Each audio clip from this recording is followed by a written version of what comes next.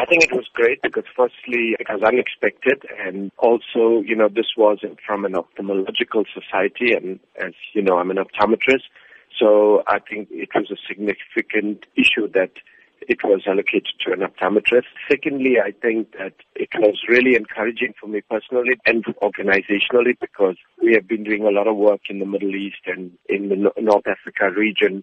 And over the years, I've partnered with various organizations, and we saw this as an affirmation of the positive role that we have played in the Middle East region in ensuring that people don't go blind or remain visually impaired.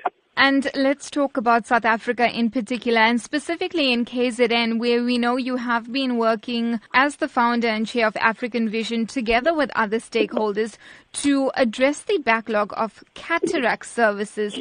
How serious is this backlog? South Africa is a contradiction. We have the expertise. We often don't have the access.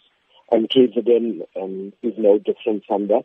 If you look at the cataract surgical rate, that is the number of people per million per annum that receive cataract services, our cataract surgical rate is closer to 1,000 in the province. A good cataract surgical rate to ensure that we are keeping up with the number of people that need the service would be closer than to 2,000 per million population. So we've got a big challenge in the province. Fortunately, through African Vision, we were able to bring together all the civil society players, but most importantly, we were able to get the full cooperation of the provincial government to make a small impact on trying and addressing the severe backlog that exists. You're also the campaign director of Our Children's Vision, working to expand eye health services to children in particular.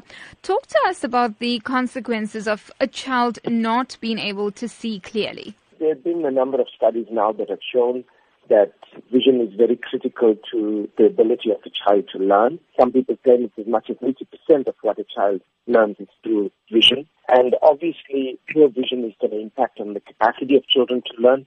And particularly with poor children, it's going to impact on the capacity to earn later in life.